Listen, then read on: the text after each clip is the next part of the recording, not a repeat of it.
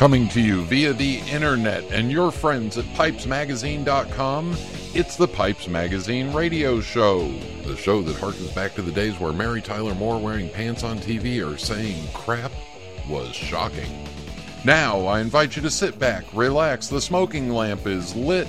Here's your host, Brian Levine. Welcome.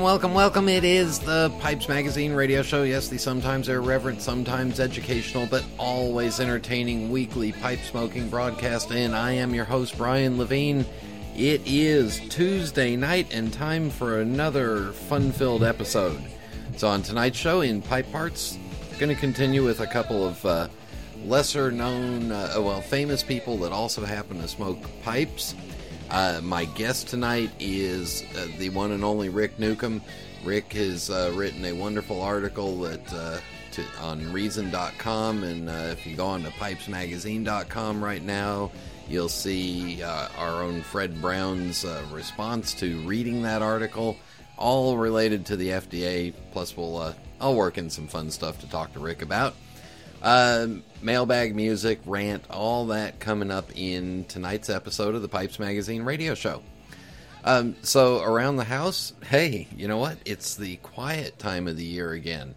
Yeah, daughter's back to school, holidays are over, getting caught up on stuff, so I've been able to catch a couple of football games and just kind of spend some time really relaxing and getting caught up on things, including a landmark event happened yesterday. For the first time in 14 years, we now have a garage that is cleaned out enough to put a car in, and there is actually a car in the garage. So that's what I've been working on. Been enjoying the football games too, because it's just, I don't have a dog in this fight like I did last year with the Panthers, but still some good football games, and obviously some teams that I like more than others. Have not watched much football at all this season until the playoffs here, and they've been some good games. So I don't know if you. It's also, football game is the perfect length for a large size pipe, and sitting down in front of the TV and puffing away on my pipe while I'm watching the football game. All right, let's get the show rolling. Thank you all for tuning in. Thank you to the McBaron Tobacco Company, and here we go.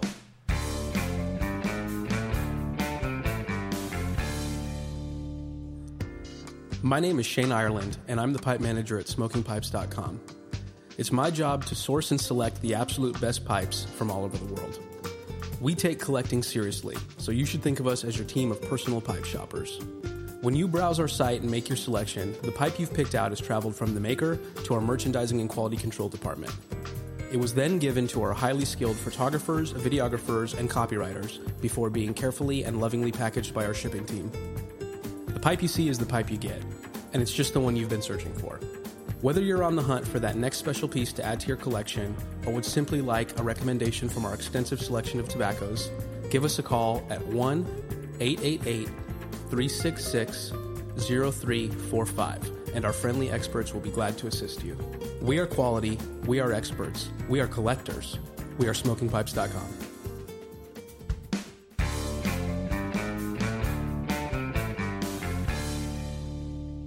Welcome back. In just a few minutes, Rick Newcombe will be on the phone with me. In the meantime, two famous people that were also pipe smokers from two completely different worlds, but right around the same time. Jesse Owens was born in September 1913. His real name is James Cleveland Owens, but when Jesse was a youngster, he was born in Alabama. When he was a youngster, they moved up north and moved to Cleveland, Ohio, when Jesse was 9 years old, and it was all part of the Great Migration of African Americans leaving the segregated South and moving to northern states for better treatment, better opportunities. But he got the nickname Jesse when he went to school.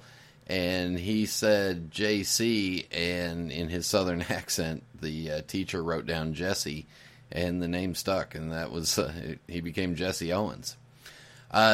We all know that Jesse went on to the Olympics in Berlin and was kind of pushed into the middle of a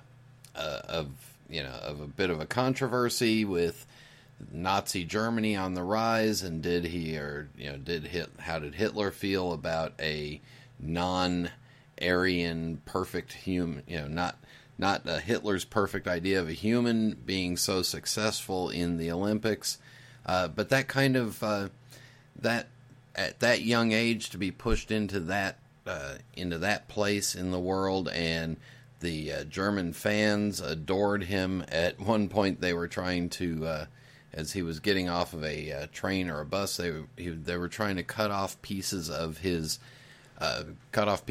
clothing to keep as a memento. And so, anyway, the entire Olympic thing was quite a shock for Jesse.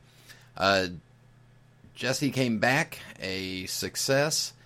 And there were some rumors over whether or not he did or didn't shake hands with Hitler.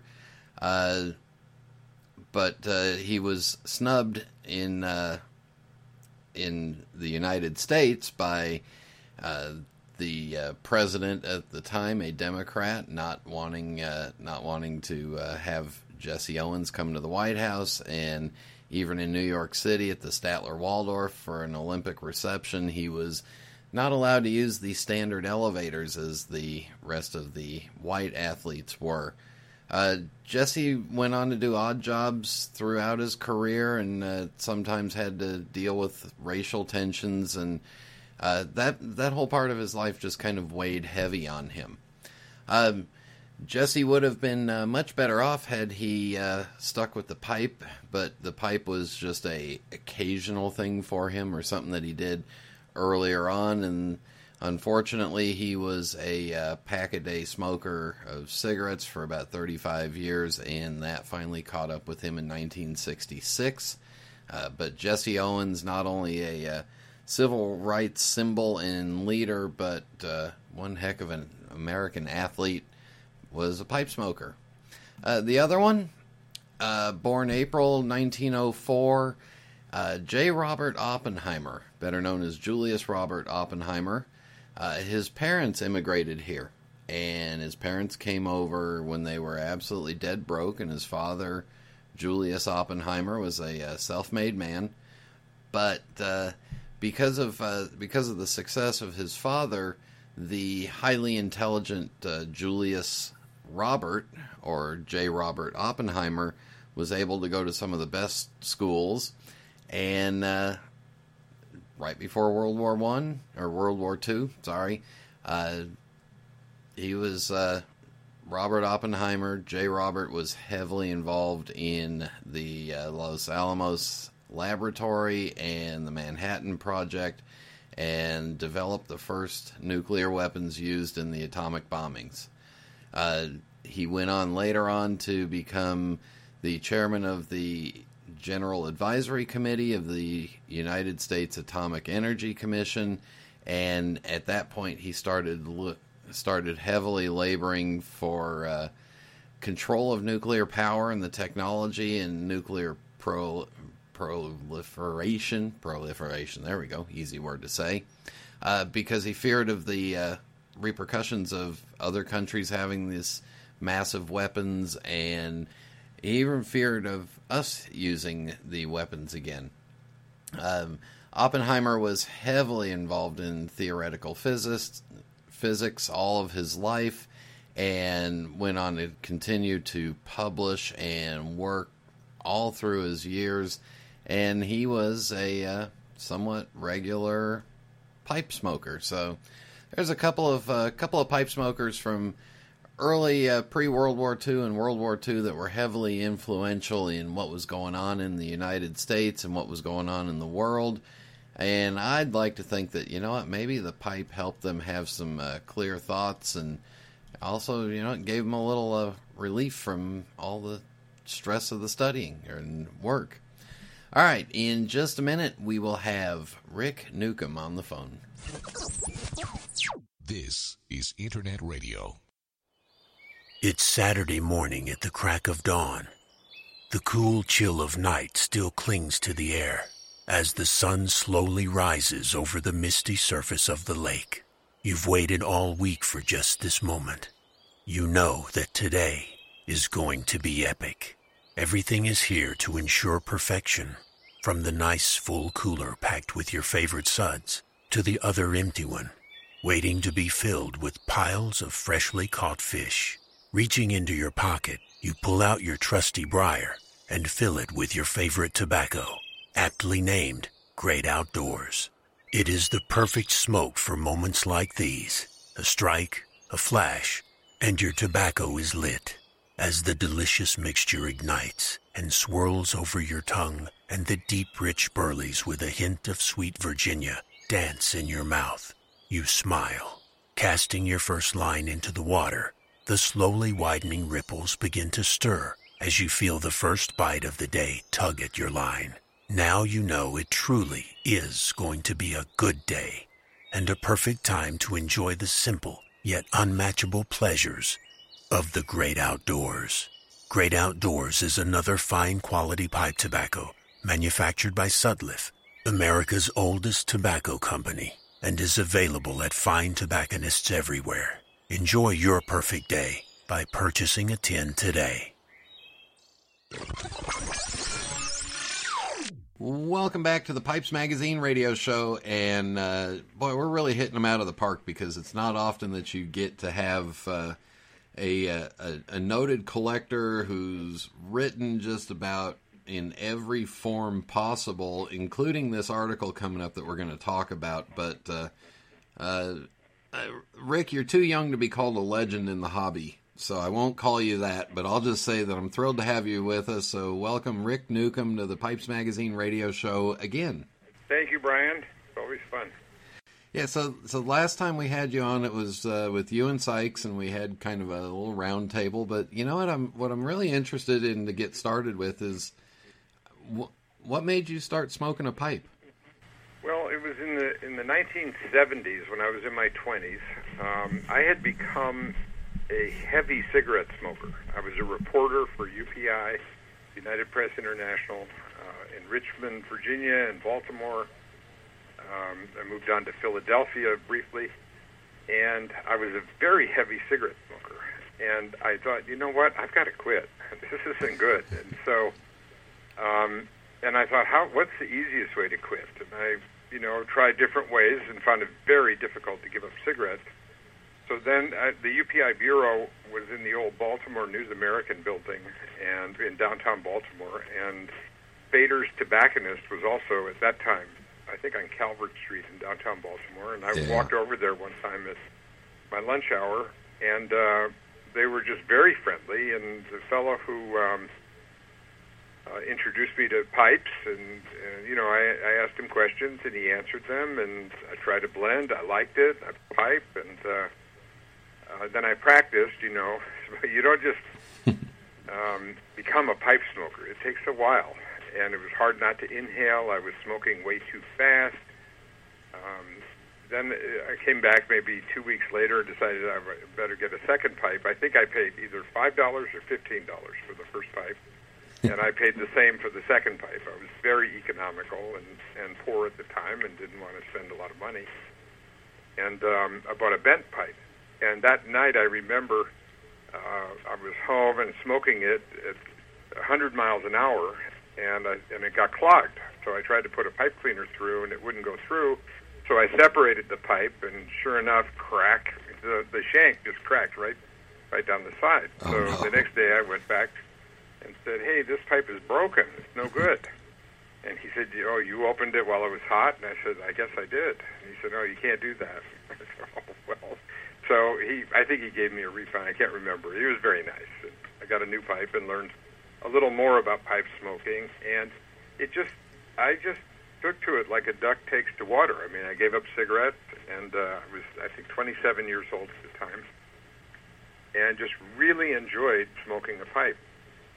And now it's been well documented in all the writings that you've done, and including your books that you've done, your story into pipes and on your way around the world with them. So we'll skip over all that. If you want to hear that, you got to buy one of Rick's books or buy all of Rick's books, and you can read it for yourself, right, Rick? That's right. Or if you want to hear it, we actually have both books, In Search of Pipe Dreams and Still Searching for Pipe Dreams, recorded as audiobooks. And I've gotten a lot of positive feedback on those. Tremendous feedback. Well, it's great to listen to something that doesn't have me in it. I think we have you in there. I know in the print copy, the one typo I made was in a caption where you're in the picture next to Kevin Godby. And I didn't know Kevin at the time, or I hardly knew him, and I thought his name was Brian. I don't know why, but I said it's Brian Levine and Brian Godby. But fortunately, we corrected that in the ebook, and we talked about it during the audiobook. But the point of the books is this evolution that I went through from having, bucket pipes and drugstore tobacco, basically, for a number of years, and then gradually sort of upgrading my collection and being drawn to pipe stores and drawn to eventually the internet, and then eventually pipe shows, and then to Europe. And so I tell the story about how this all sort of evolved. Yeah, and I'll also say again, one of the things I learned from your books was the artistry and the quality of some of the smaller brands, like the pipes that were coming out of the Wilkie Pipe Shop and some of those older American-made estate stuff. So it's not just all high-end super dollar pipes. No, that's right. I call those the best bargain imaginable, and I smoke those a lot. I mean, I've got a pipe I plan to smoke tonight. It's called Jaeger Handmade. I don't think I could sell it for $25. And yet, I think if somebody offered me $2,500, I wouldn't take it. I like that pipe so much. I mean, the price of a pipe, and I've gotten kind of a bad rap because I've become friends with Jes Gonovitz and Bo Nord and Lars Iverson, and the prices for their pipes are in the stratosphere. And they were always expensive, even from the time I met them, but nothing like happened in the last 5 years or 10 years. And so, in that sense, I can see why somebody would say, "Oh, this guy's a pipe snob," but I'm not. I smoke all kinds of everyday pipes, but they have to be drilled out to my specifications. They have to have a mouthpiece just the way that I like them. These are all things that I talk about in the book that I've learned. It takes a long time to learn this. But the main thing I think that comes through, and that I've learned, are the pipe friendships that you make. Yeah. That's one of the most appealing things about being a pipe collector, of the close friendships that we all have. And I'm talking about people around the world. That's so unique. And it's something, I mean, do you think government bureaucrats could ever understand that? I mean, it's like another world. You're speaking another language. Yeah, so that's a perfect transition to the article that you wrote for Reason.com, titled "The FDA's Unauthorized War on Pipes and Cigars," and it posted on December 13th. There's links to it on the front page of PipesMagazine.com, and Fred Brown's response to reading the article. First, let me ask you, what took you so long to write the article, and then why did you do it? Okay, first of all, I'm not in the business. I have a different business that I've started. It's a media business, and that really takes a lot of my time. And pipes to me are a hobby. So as a hobbyist, I was hearing rumblings about what the FDA was doing, but I wasn't involved, so I didn't, nobody from the FDA called me or said, we want to look at your inventory and we want you to change because I don't sell tobacco. So I wasn't directly involved, but I just kept hearing rumors. This started, I think, in Chicago, in May. Yeah. And then I was at the Las Vegas show in November, and at the banquet dinner, Steve O'Neill, the show organizer, was introducing Marty Pulvers, the main speaker. And Steve made a point of saying that the Nashville Pipe Show had been canceled, and there were stories on YouTube saying the FDA canceled the Nashville Pipe Show. And I remember thinking, that's crazy. And then Steve said, no, it wasn't the FDA. It was people who were afraid to stand up to the FDA. Well, so I did a little bit of research on that one because I was curious what happened. And I'm not sure those are the facts. I think maybe some sponsors use the FDA as the excuse to get out of it. I don't really know. I never did find out. But it did intrigue me. Then I have a friend who we published named Brad Radu, Dr. Brad Radu. He's an oral pathologist, a professor of medicine at the University of Louisville in Kentucky, and he is absolutely brilliant. And his specialty is mouth cancer, and he has concluded, where his expertise is, that the government's war on smokeless tobacco is really unfounded, and that smokeless tobacco is more than 98% safer than cigarette smoking. He also is in favor of vaping as an alternative to cigarette smoking. His emphasis is what's called tobacco harm reduction. So he has a blog called Tobacco Truth by Dr. Brad Radu. Yep.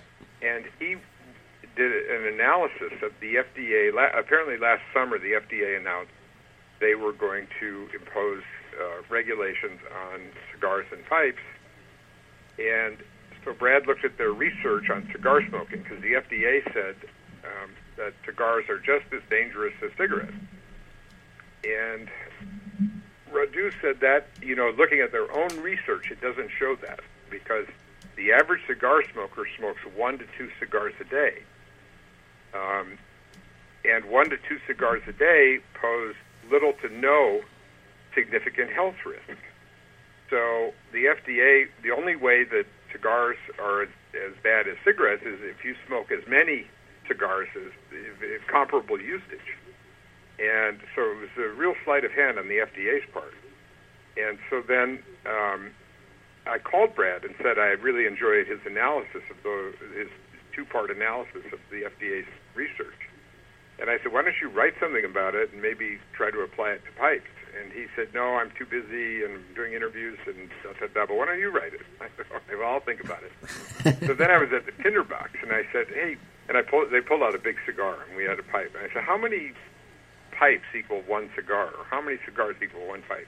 And I wrote to different friends. I wrote to Adam Davidson. I wrote to Rich Esserman asking this question, Brian McNulty. And everybody had a different answer, but basically, you could look at a big cigar and chop it up into maybe 5 pieces and fill 5 pipe bowls, like, say, a Dunhill Group 5. A standard-sized bowl, good size. You could fill up 5 pipe bowls with one cigar. But then I said, yeah, but how long does it take to smoke one cigar versus 5 pipe bowls? So it's probably 2 pipe bowls. It would take about as much time as one cigar. So if the FDA is correct that 1 to 2 cigars a day pose little to no health risk, then it's logical that 2 to 4 pipe bowls a day without inhaling pose little to no health risk.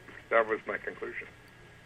So then I thought, I know what happened. I contacted Sykes Wilford and said, because, smoking pipes is so successful, and I said he had a baby, so I was congratulating him and asking how's it going, and he said life is good except for this new FDA stuff. It's just driving us nuts.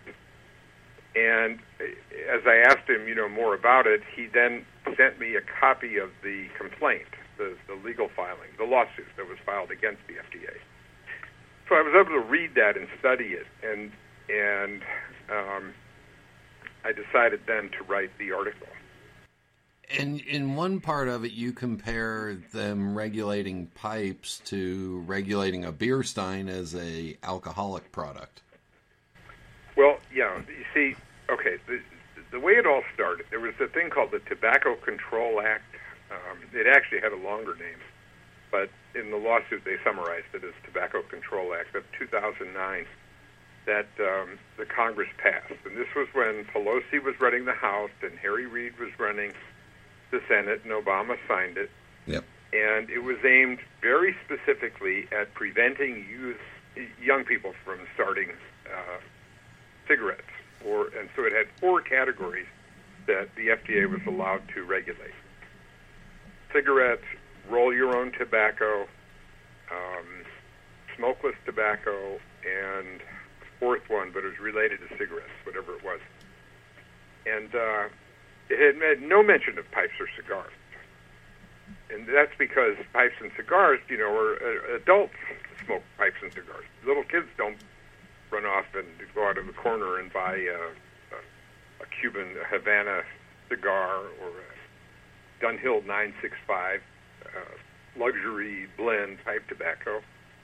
So it was never aimed at children. But what's happened clearly is that the FDA, the tobacco unit, has become an anti-tobacco unit, and they're zealots, and they want to wipe out all tobacco in America.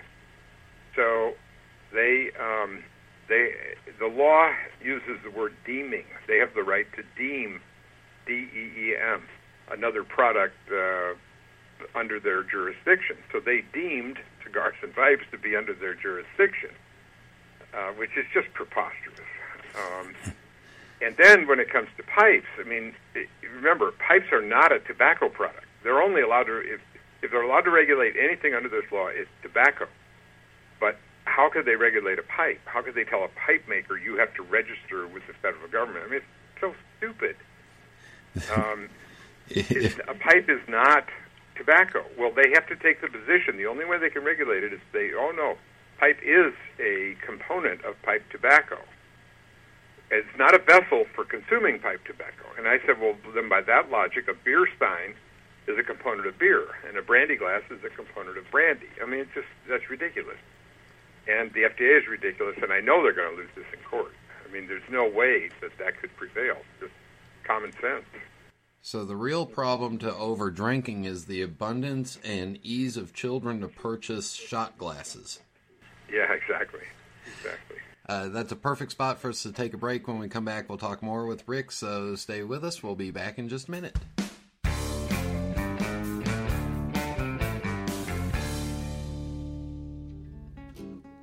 The Carolinas and the tobacco tradition have been woven together generation after generation. From the Blue Ridge Mountains to the coastal low country, it's an integral part of our culture and heritage, building our beautiful tapestry. Cornell and Deal is proud to blend our pipe tobaccos in the Carolinas. Our history with tobacco dates back to the mid-1800s, and in that time we've perfected a variety of blends. The Carolinas have given us the perfect backdrop to do just that. Whether you're a fan of the rich Virginias, bold Latakias, spicy Periques, or unique aromatics, we've got a tobacco that's just right for your discerning taste buds. At Cornell and Deal, we live all things pipe tobacco, blending it, smoking it, and enjoying the company of those who share our excitement. Tobacco, it's what we do. Stop by CornellandDeal.com.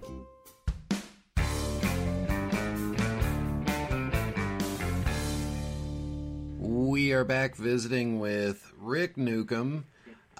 Rick, since you wrote the article, what's the response been? Have you touched any hot buttons in Washington, D.C. yet? Well, I don't know about Washington, D.C. I've gotten a lot of positive feedback. Dan Locklear wrote a really nice, kind email.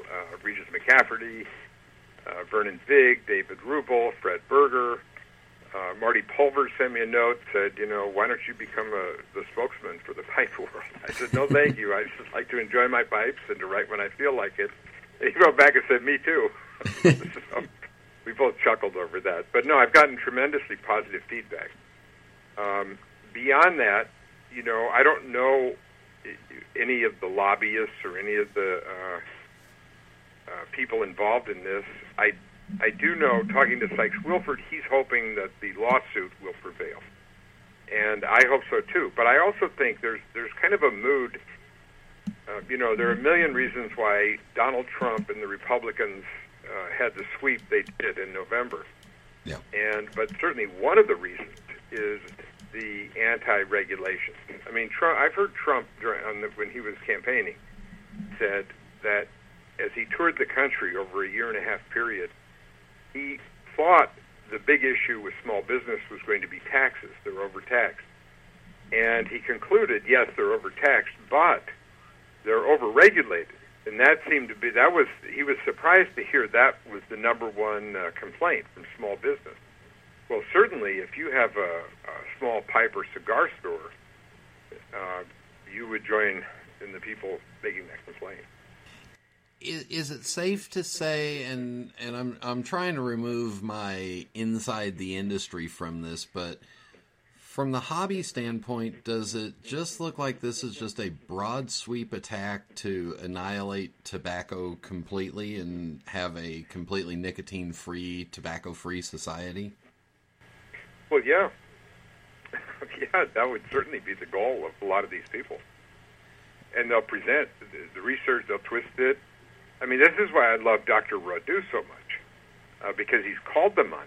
And, you know, he's asked, for instance, on there to examine the research they use for smokeless tobacco when they say this product causes mouth cancer, and he says, no, it doesn't.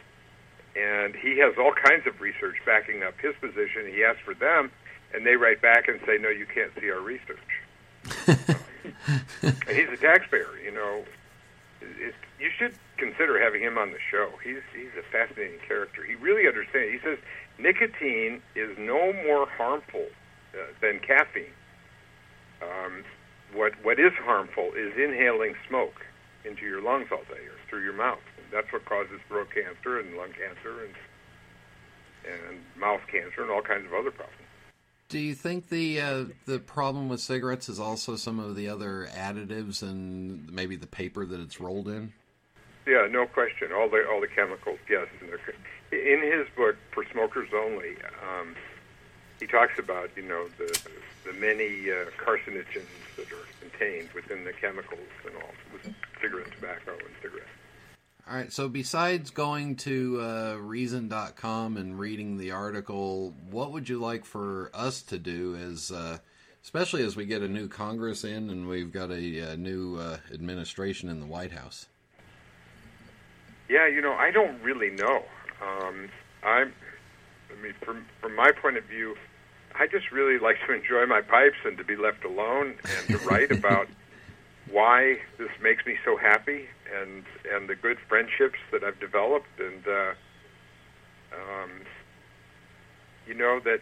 So as far as taking action for lobbying and so on, I just don't know. I don't know who. Yeah, I would look to somebody who's in the business or to people who are in the business and ask for their advice. Yeah, and I think I'll just add in here from my standpoint. I think we're going to see some alterations to the FDA deeming regulations, in particular the grandfather date, because they picked the same date that they picked for the cigarette and smokeless manufacturers. And the reason they picked that is that was the date that the bill was introduced into Congress originally. So they said, okay, we'll pick the date that they didn't know it was coming, and that was it. So I think I feel pretty confident that we're going to see some changes in that. I think we'll see, you're right, there is a backlash right now going on against an overly regulated society. And I on think, the other hand, yeah. Because the anti-tobacco movement has been, it's so overwhelmingly powerful, it's so much more powerful than so-called big tobacco. And big tobacco, which is the big cigarette companies, they sometimes like government regulations because it keeps, through things like grandfather clauses, it keeps new products out of the market, you know, and so they get sort of a government-guaranteed monopoly. And yeah. This, you know, I can't stand that stuff. I mean, to me, pipe smoking should just be about serenity and relaxation and excitement at finding new pipes and creativity with the pipe makers and, you know, figuring out what you like and experimenting and having a lot of camaraderie with the hobby. This is a completely off the subject and a gear shift or a change here for you, but when you're sitting at home and you're getting ready to sit down with a pipe, how long does it take for you to pick out the pipe and the tobacco for that next hour? Yeah, I don't have an easy answer. I have pipes, on cabinets on the walls, and also on pipe racks in closets. And so sometimes what I'll do is I'll actually wake up in the morning and think about a pipe that I haven't smoked in a year and a half. And I'll pull that one out, and sometimes, too, I'll load it in the morning so that the tobacco has all day to kind of dry out inside the bowl. I like that sometimes. My friend Dr. Bosca, David Bosca, he's in his 80s. He's a medical doctor. He smokes a pipe or two a day, and he says, they're just such a great way to get off cigarettes and to help you relax at the end of the day. And he's, an advocate for pipe smoking. He was featured in Rick Hacker's pipe book. He was featured in my pipe book. And he gave me a very special present about last August. It was the Dunhill 1987 Sherlock Holmes pipe, unsmoked. And he had bought it at the time and saved it these 30 years. And I then gave him a very special S-Bang pipe that we had traded years ago for an Ingo Garby pipe, and, it's a long story, but we're good friends. And but I told him I'm going to save that pipe, that Dunhill, since it was made in 1987, and that was when I started my company, Creator Syndicate. And so I saved that Dunhill until January of 1987. I've smoked it twice now. I just love it. It's just so great. So there are a lot of different reasons how I pick a pipe, to smoke, and what tobacco I put in it. And let me ask you this from a business standpoint, because you created a business, and the market that you're in has changed dramatically from when you started your business. Is that fair to say? Oh, yeah. Yeah. So, can you see, even under FDA regulations, if we do get all of these regulations, or maybe 75% of them, can you see the tobacco and the pipe industry adjusting and continuing, or can you see it getting completely killed? No, it'll continue. It's so funny. I mean, I'm an optimist by nature, and like in my business, I started a company in the newspaper business, and in 2017, newspapers are really struggling, as everybody knows. So we've moved into book publishing, ebooks, audiobooks, paperbacks, and you make adjustments. And in the same way, pipes have been around. Clay pipes were introduced in the 1500s, briar pipes in the mid-1800s. Peter the Great was a pipe smoker. John Adams was a pipe smoker. Johann Sebastian Bach was a pipe smoker. I mean, going way back. And I think, I remember 10 years ago at pipe shows, all kinds of people my age, I'm 66, my age and older, would say, oh, this future has no hobby, there are no young people, it's not going to last. And I never shared that opinion. And sure enough, now you go to a show, I mean, the last Chicago show, on Sunday I said I'd like to, reserve my table for next year. And I was told, oh, good, because it's almost sold out. Yeah. This is a full year in advance. So it was like amazing. There are all kinds of young people attracted to pipe, and I predict they will continue to be, regardless of what the government does. Yeah, I've been in it for a few years now, and about 5 years ago, I went from being one of the young guys to one of the old guys, and it happened overnight. Yeah, well, welcome to the club. Yeah. I remember in business, I was always the young Turk when I was at Los Angeles Times. I was 28-year-old vice president, and now I'm working with people who are 40 years younger than me. So thank God for my son, because he's running the day-to-day operation. He's sort of he's 34. He'll be 35 in March, and he sort of translates what the 22-year-olds are saying. They're really wonderful people. And the sad part for the hobby is if the FDA does come in and get their grips into pipes, and we lose some of these young creative pipe makers and tobacco blenders that are doing things that us old guys now would have never thought of. Yeah, and I just don't think you should be pessimistic about that. Yeah. I think with the election, with the lawsuit, with if you shined a spotlight on this, I mean, as I wrote in the article, the worst tyrants in history, Stalin, Hitler, Mao, they never forced pipe makers to register with the government. So, I mean, this is just ridiculous. This is bureaucracy run amok. They have no authority to do this. On that note, we will wrap this up with the Fast 5 final questions, which I don't think you got the first time you were on the show, so you're going to get them now. Are you ready? Okay, I'm ready. This will be the hardest one for you, but what is your favorite pipe? That's really hard.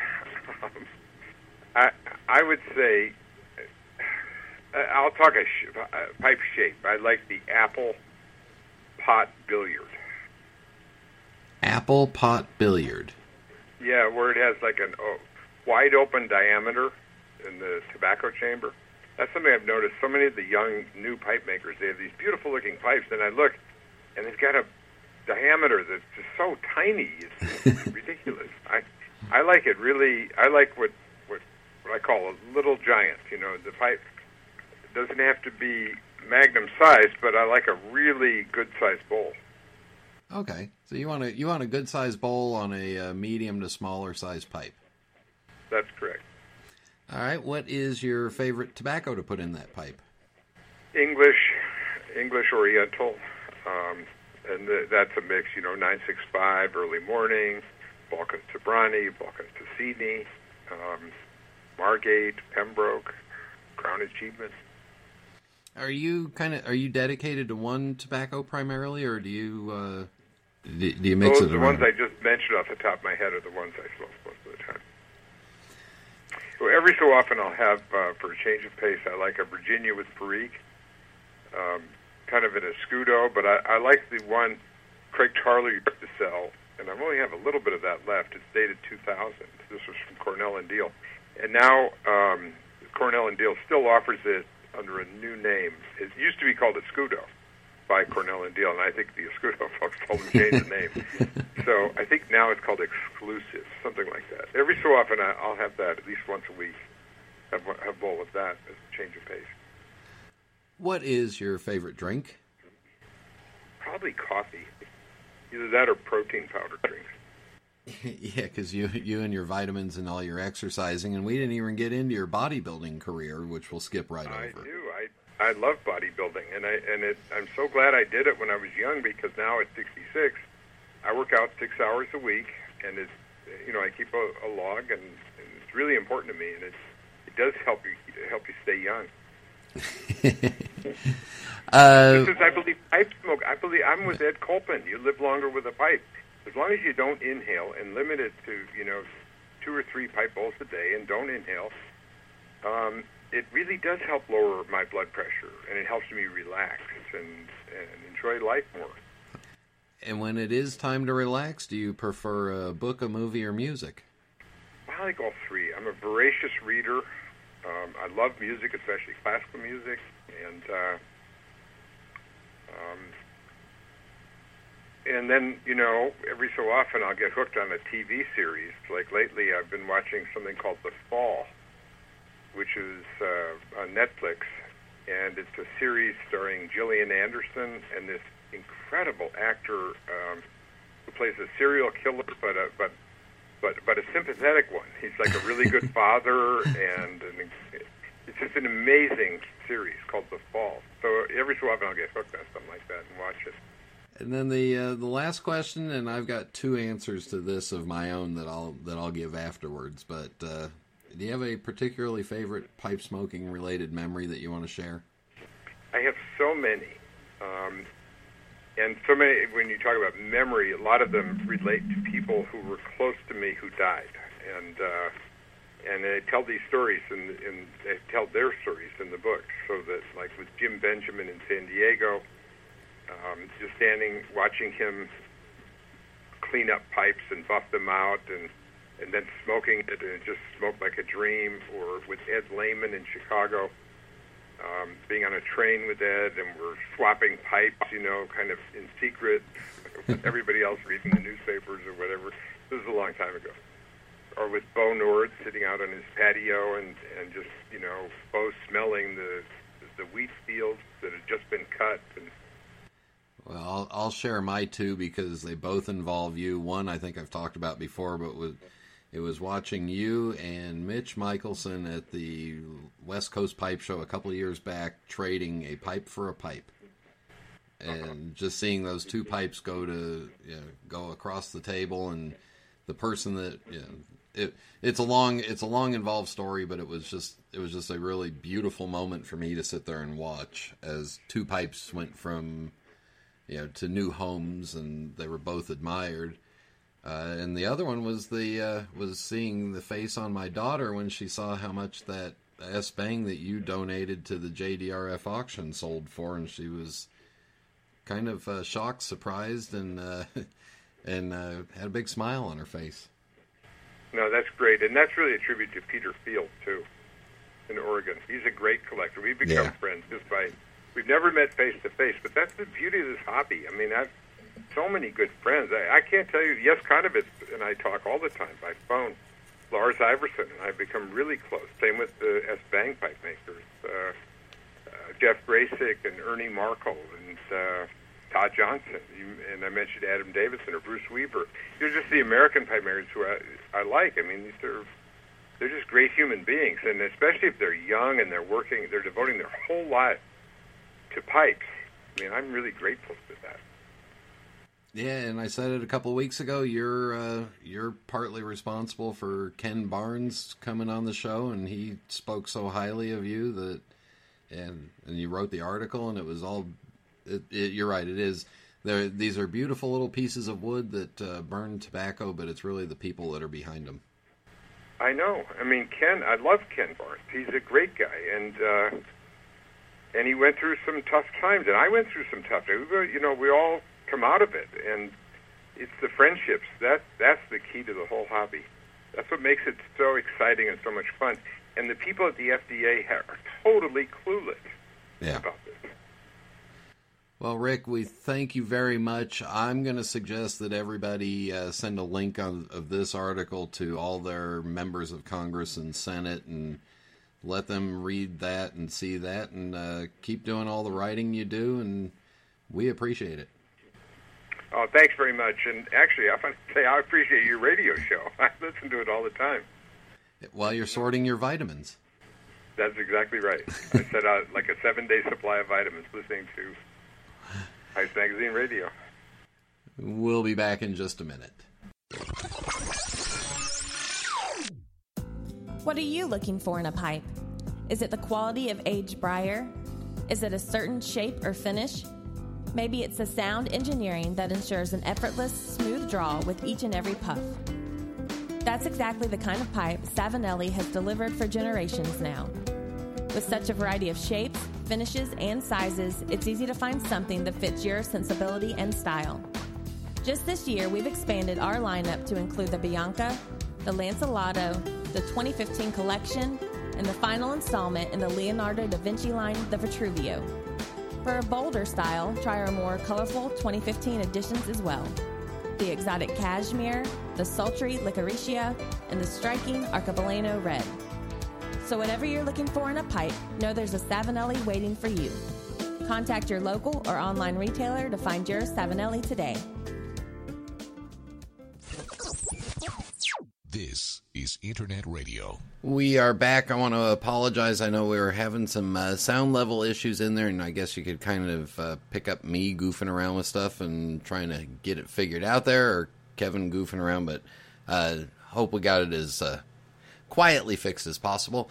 I want to thank Rick again for his time and for writing that letter. Do check it out. Again, it's on PipesMagazine.com. If you look in the Fred Brown article on the front page, there's a direct link to Reason.com. All right, for music, found out Ray Charles used to smoke a pipe in his younger days. And so I was skimming through earlier today and found an old recording of an instrumental that he did, and it's got a title that I love. It's called Black Coffee.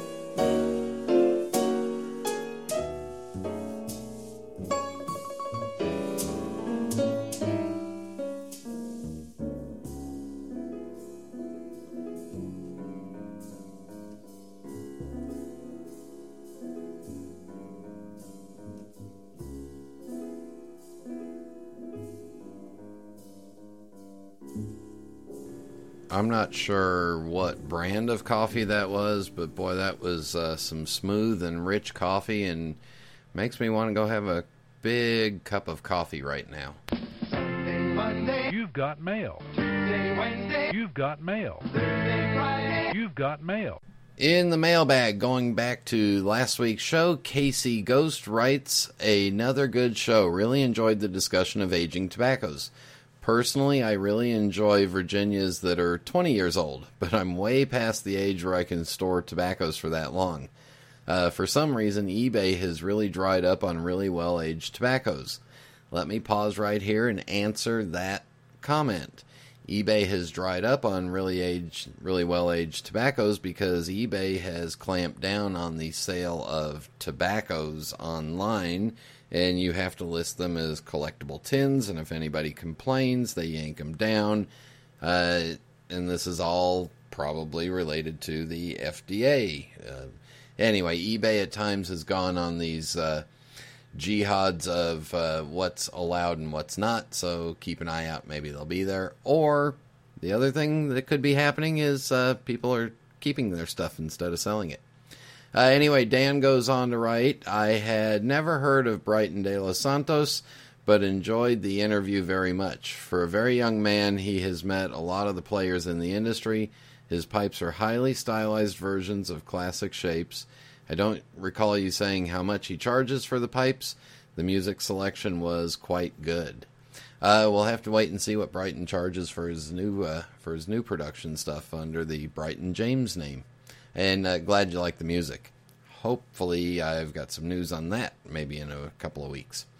Voorhees said, what a classic rant. Loved it. Yeah, 0, 3, 2, 1. Especially as I was changing my air filters out over the weekend. And then finally, I got an email from Jeffrey Vanek. Hope I pronounced your last name right. And he says, Brian, love the show. I started listening after the Chicago Pipe Show a few years ago. Just curious about your opening song selection to the podcast. It doesn't seem to fit the pipe smoking genre. Just look at the type of people that attend a pipe show like Chicago. How many of them would you think listen to Ozzy Osbourne?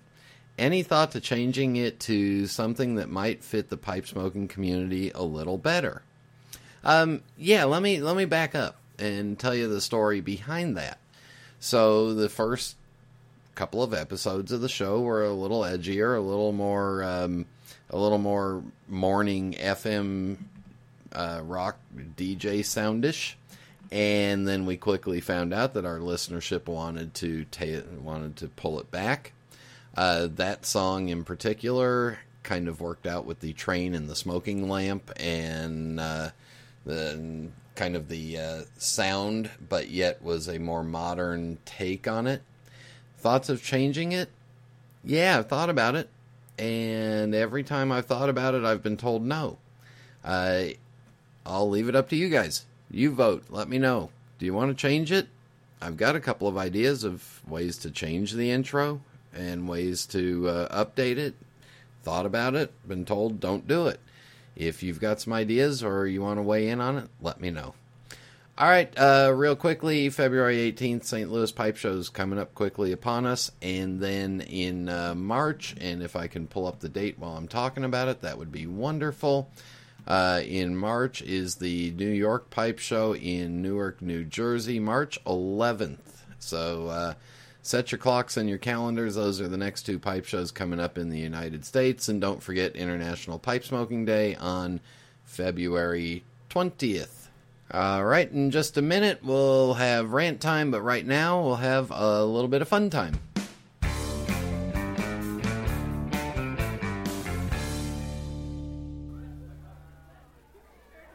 If the number of pipes you own outnumbers the pair of shoes in your wife's closet, you might be a pipe collector. If your pipes are included in your will, you might be a pipe collector. If you can name every one of your pipes but have to think about your children's names, you might be a pipe collector. If your pipe collection is the first thing you grab in a house fire, you might be a pipe collector. If you've replaced the pictures on your wall of your kids with pictures of your pipes, you might be a pipe collector.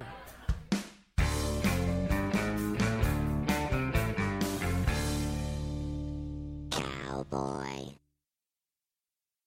Cowboy.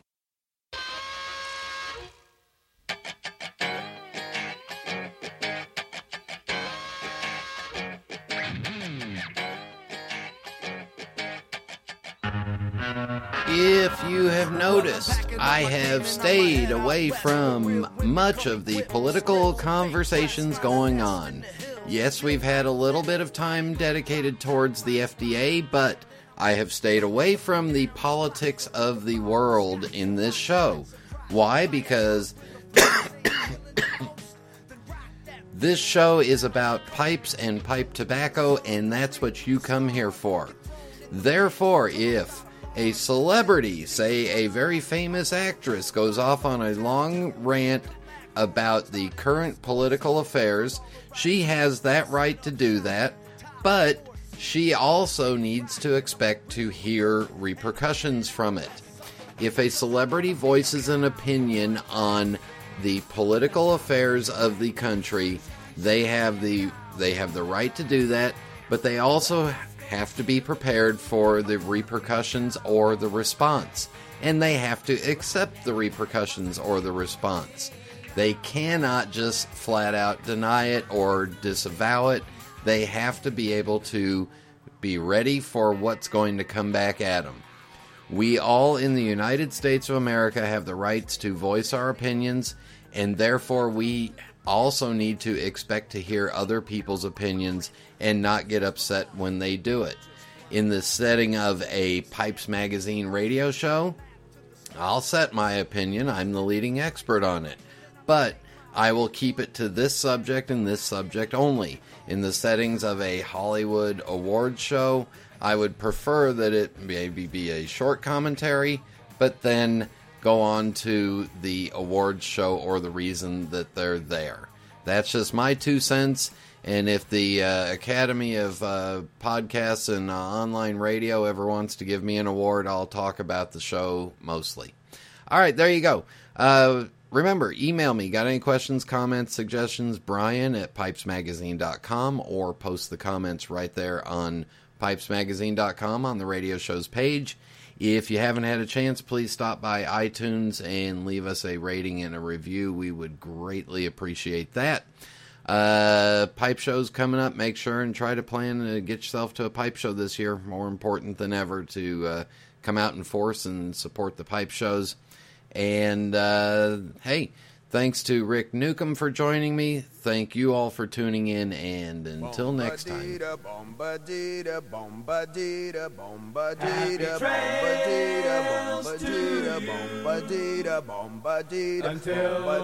we meet again. Happy trails to you. Keep smiling until then.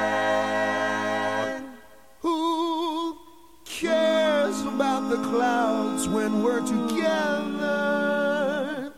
Just sing a song and think about sunny weather.